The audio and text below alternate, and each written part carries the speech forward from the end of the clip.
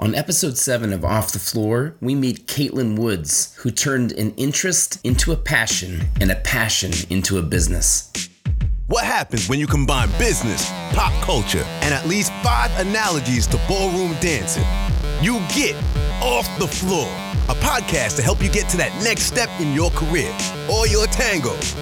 Here's our host, Chris Lynham. I mean, I always thought that like ballroom dancing was so niche and very hard to describe, but I can't imagine having to explain to somebody that, you know, the line of work that you're in. So why don't you just tell everybody about like what you're doing and how it all got started? Okay, yeah, it's a bit tricky for me to explain as well. So I am a professional hula hooper. That's how I classify it. And I blend circus style hula hoop tricks with freestyle dancing. Cool. So to make this my full-time job, I have a mix of teaching adults how to hula hoop dance, the kind of like dance classes that you do in the evenings. I teach kids in schools, so in their vacation care and after-school care programs. And I have an online shop where I sell adult dance hoops. And I also perform. So I do corporate performance, roving entertainment, parties, festivals, music events and things. Wow. So it's a bit of a mix. That's wonderful. So what were you doing and where was the point where it went from like hobby to career? Okay, so I have only been hula hooping for about 4.5 years now. It was one of those things that I saw on YouTube and I was like, that's awesome. I need to learn how to hula hoop. So I went and got my first dance hoop, started teaching myself in my backyard off YouTube. And then it was only about 6 months before I quit my job and I decided to do this full time. So wow. I pretty much just jumped straight into it. I was working in an office and then I'm like, getting busy.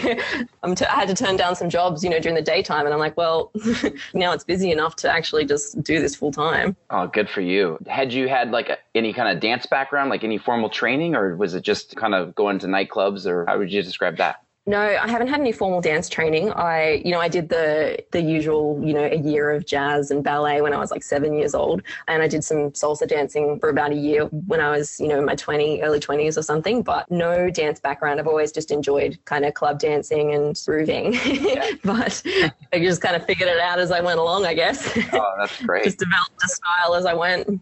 So did you have to convince anybody in your life? Like we always have situations where when we have new staff that we hire, they have to have these really kind of tricky conversations with their family, especially, and sometimes with their friends to tell them, hey, I'm going to pursue this job and it's kind of off the beaten path, but I love it. Did you have to have that kind of conversation or explain it to anybody, like rationalize why you're going to make this leap into hula hoop land? No, funnily enough, my family and friends were incredibly supportive and it all happened so organically that they could kind of see it unfolding and understood exactly what was happening. It was more of myself that I needed to convince and rationalize as to what I was doing with myself. And still to this day, sometimes I'm like, what am I doing with my life? I'm a professional hula hooper. Anybody that pursues something creative, I mean, it's always going to be kind of like a mix of like cheerleaders or some really hardcore pessimists. So it sounds like you have a really great group behind you. So like if you think about like when you were a kid, could you ever have imagined yourself doing this? Like did you have kind of like an idea of what you thought you'd be doing? It never occurred to me that I would be hula hooping. I couldn't hula hoop as a child, so it was a skill that I specifically learned as an adult. And I kind of never really had an idea of what I wanted to do when I grew up. I kind of thought maybe, just the usual stuff, the big dreams that kids have of, working with dolphins, marine biologists, all of those big things. And I jumped around my career path so much that it kind of just all unfolded into this weird profession now. So no, I never expected I'd be here. You mean you didn't write it down in your journal when you were in second grade that you'd be a professional hula hooper? Well, it's really interesting because I think when, little girls have this dream of being ballerinas or being dancers, and that was always something that I loved. I loved the idea of dancing, but it's one of those things that you assume that you need to have been classically trained from such a young age. And if you don't have it by a certain age, then it's just never going to happen. And it's really weird now that I've managed to, make this my profession at such a later stage in life. That blows my mind a little bit when I think about it. The world, the universe works in weird ways. Absolutely. So now I'm sure that your story has probably helped you when it comes to teaching, especially like adults. Are you running into a lot of people that are just coming in for the very first time? And how do you feel like your story kind of helps that process? I think that adults, the problem with adults in general is that they just don't want to, they just can't embrace the concept of learning, being beginners at something. Mm-hmm. So when you look at somebody that is, pretty skilled at what they're doing, and they think, oh, it's going to take me years and years to get to that point. And then I go, oh, it actually only took me, 4 months to get decent enough to teach you guys how to do this. Like, I haven't been doing it for very long. That's kind of inspiring to them, creating a space and educating adults on how to enjoy the process of learning and how to get past that fear of being beginners. It's really just about holding space for them while they and making it okay, making a safe space for them to, go through that awkward phase of looking dumb and feeling silly, making mistakes. We run into that all the time, and it's all about getting to that little turning point where they start to see that glimmer of hope that they're not going to be feel like they're the worst student in the room. Is there a physical thing that you notice, or is it more of just kind of a social thing? Is there some kind of cue that you look for where you feel like someone's turning the corner and getting out of that awkward stage? I think it depends on how long people really want to stick with this specific dance style. But in the first class of hula hooping, if you give an adult the right tool, the right size hula hoop for their body type, for their height, and you get them hula hooping on their waist, that's usually enough of a motivation right there to encourage them to keep going. People are can all of a sudden do something that they could never have done as a child, and they're inspired to keep going. So just any small win with a move, and then it flips a switch. People get really addicted to hula hooping because of that process. Even if people are struggling to learn to hula hoop on their waist, which can take some people, a few weeks, we move into different kinds of tricks. So they may not be able to get something on their waist, but they may be able to do some of the stuff in their hands. So having a win early on with them is crucial and kind of unlocks it for people. So you just unlocked something for me, and I realize now where the malfunction is you mentioned height and a specific type of hula hoop, and you're talking about some really specialized stuff. I can buy my way into hula hooping knowing what you just said. I have a feeling that I've been using the wrong hula hoop this whole time. So I'm really tall. So I'm 6'4". So what would be the perfect size hula hoop for someone who is tall and lanky like me?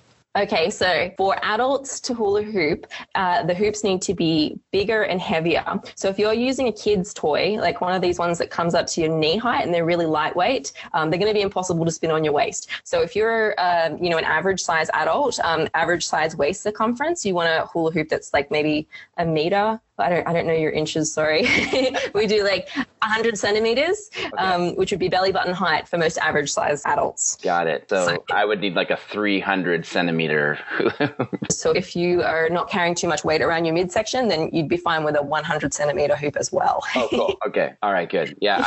We have kids and I put on a little sympathetic pregnancy weight, but it's not that big. So that's okay. It's so important for people to have success, I think. You set yourself up for success by having the right tools. It's such a basic lesson that you can learn from something as simple as hula hooping.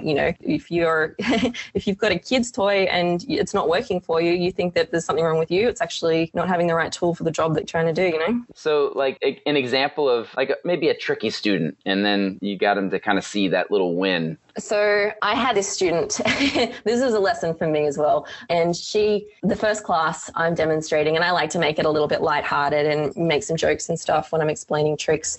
And she was really, really apprehensive about it, saying it was very silly. She's like, oh, this is dumb. She couldn't throw herself into it, was hiding in the back of the room. And after about 3 weeks, she stuck with it. And then she's like, Caitlin, this has changed my life.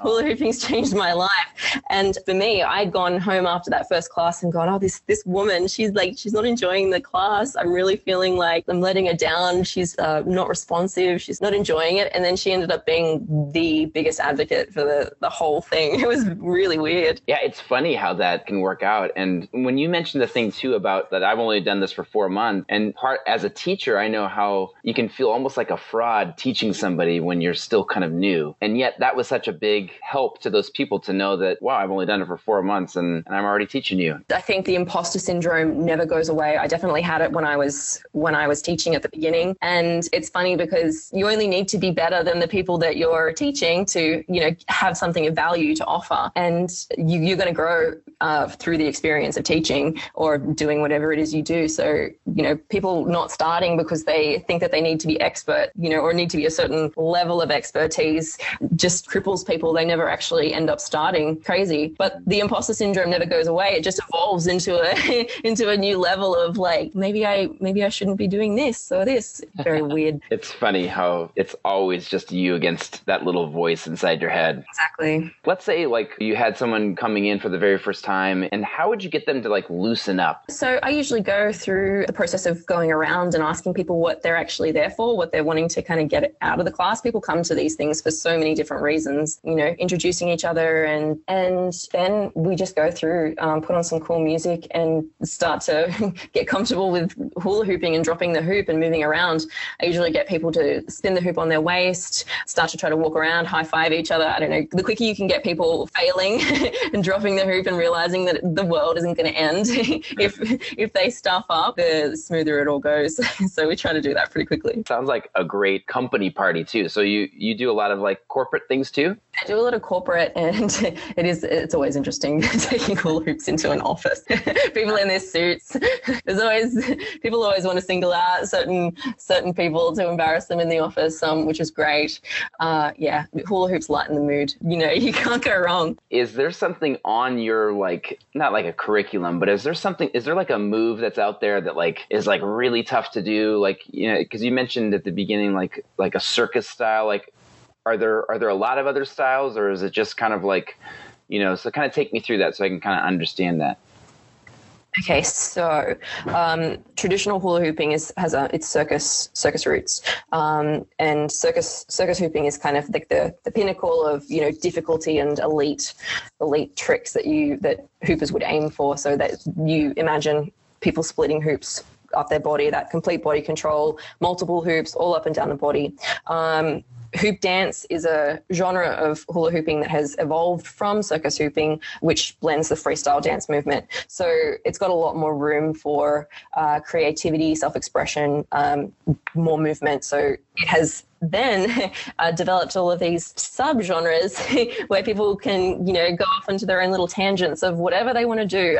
I predominantly am an on-body hula hoop dancer, so I use bigger hula hoops, and I'm a body rocker, so I'm really doing a lot of dance style. Some people prefer to use very small, lightweight hula hoops and very trick-based, so very fast tricks and lots of movement. And then there's mini, tiny hula hoops that people do very kind of object manipulation, optical illusion type of stuff with. There's a lot of different subgenres of hula hooping. Wow. That is so cool. And it's so interesting just to kind of look at like an activity and be on the outside of it and kind of be the student. And it's really refreshing. I think it's so cool. It's so interesting when you learn about a community of people that are obsessed with something. And you're like, there's so much that these people are into that I've never heard of. It's just like this rabbit hole of information and things that people obsess over and talk about all the time. Right. So people find it very, very strange to hear that people hula hoop and that it's a thing that people obsess over. Absolutely. I mean, and it's cool that it becomes a community. And I think that's one of the coolest things about like these like little subcultures is that the communities are always going to be really tight. Like if it was people that played like squash or racquetball or, they're all totally into it. And that's so neat that you've created so many connections that way. So what do you feel like, if you had to think about it, like what's the most rewarding thing about what you do? Probably connecting with the community, I'd say. Just the hundreds and hundreds of people that it webbed and networked into my life. We've built a pretty amazing community of hula hoopers here in Sydney, and we connect with people all around the world, getting to travel around. Like I was in America last August for a hula hoop convention over there. Oh, wow. Just traveling. We were in Malaysia earlier in the year for another one. I'd say that's been pretty rewarding. The weird variety of things that we get to do off the back of this work, strange events events and things. Crazy life. I can only imagine. Now I have to ask you, do you have a name for any of your like trusty hula hoops, like the way like a gunslinger would name his favorite pistol? Like, do you have like a hoop that's like, that's Susan over there, and I only bring her out on special occasions? I'm so glad you asked. Well, okay, so when I started hula hooping, my hoops had names. I had the Goblin. It was a green one. I had Pinky, which is a pink one. Really creative. But I literally have thousands of hula hoops now, so I don't name them anymore, but it was a thing. Okay, so I'm going to ask you some rapid fire questions. Now it's time for rapid fire questions. First thing is your perfect breakfast. My perfect breakfast. Oh gosh. Probably Vegemite on toast. Have you tried it? I have. So in America, we only eat Vegemite on a dare. So it was my science class. I think I was in the 8th grade, and my teacher, he said he'd give us extra credit if we tried it. Only a few people lined up, and then I tried it. And so, yeah, it was okay. Good one. Okay, next one. Okay, one person, like celebrity, anybody, if you could get one person and teach them how to hula hoop, who would it be? I don't know. Who's cool? Probably, I don't know. I'd teach everyone how to hula hoop if I could. I think all the celebrities should be doing it. How about Hugh Jackman? What about him? Hugh Jackman, that's a good one. Yeah, he'd be great. He'd be great at it, and he'd just be great to hula hoop with, great buddy to chat with while hula hooping. Yeah, Hugh Jackman, good one. Well, I was just imagining if I was you as a hula hoop teacher, who I would want to have as my student. Hugh Jackman, he's dreamy. Absolutely. And I've heard, through just articles and stuff, but interviews and everything, that he's supposed to be just like the coolest, most down-to-earth celebrity. He seems like the loveliest person. Yeah, I would totally. I'll take him. He wants to hula hoop with me. Sign me up. I'll let him know when I get him on the podcast. Okay, I want you to give me, what's the most Australian sentence that you can think of? So how about you come around, I'll chuck a sanger on the barbie, grab a couple of stubbies, put on your thongs, and we'll have a great time down at I don't know. Did any of that make sense? I heard you say Barbie, and everything else I didn't understand. So our company is like all over the world, and so there's some Arthur Murray dance studios in Sydney, and also in and I'm trying to remember the other ones. One of your teachers from Sydney is one of my friends, and I checked out the studio a few months back. And what? Yeah, Caitlin. You know Caitlin? Oh my gosh! Small world. Yeah, that is so crazy. Oh my gosh! Yeah, so Caitlin is such a great girl, and she is so good at what she does, and she's actually done some guest articles on our website. That's so crazy. Yeah, she's a beautiful dancer, lovely person. So wait, did you take lessons too? No, I haven't taken any lessons. I just know her. We're friends, so I want to take lessons. I went around there to try to tee it up, but I will.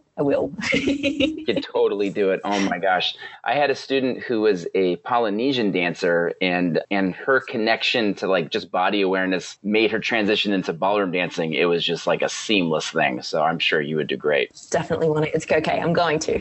I'll call Caitlin and I'll make her an appointment for a lesson. Okay. That's perfect. So good. Okay. So if you had to say one thing, a final thought to our audience, what would be something that from your vantage point that you'd want to say to those people that are out there? I think that it's just never too late to start and do something that brings you joy. Yeah. I think people just spend so much time worrying about what other people think, what they're going to look like, and just miss so many opportunities for joy. Get out there and do it. Life is short.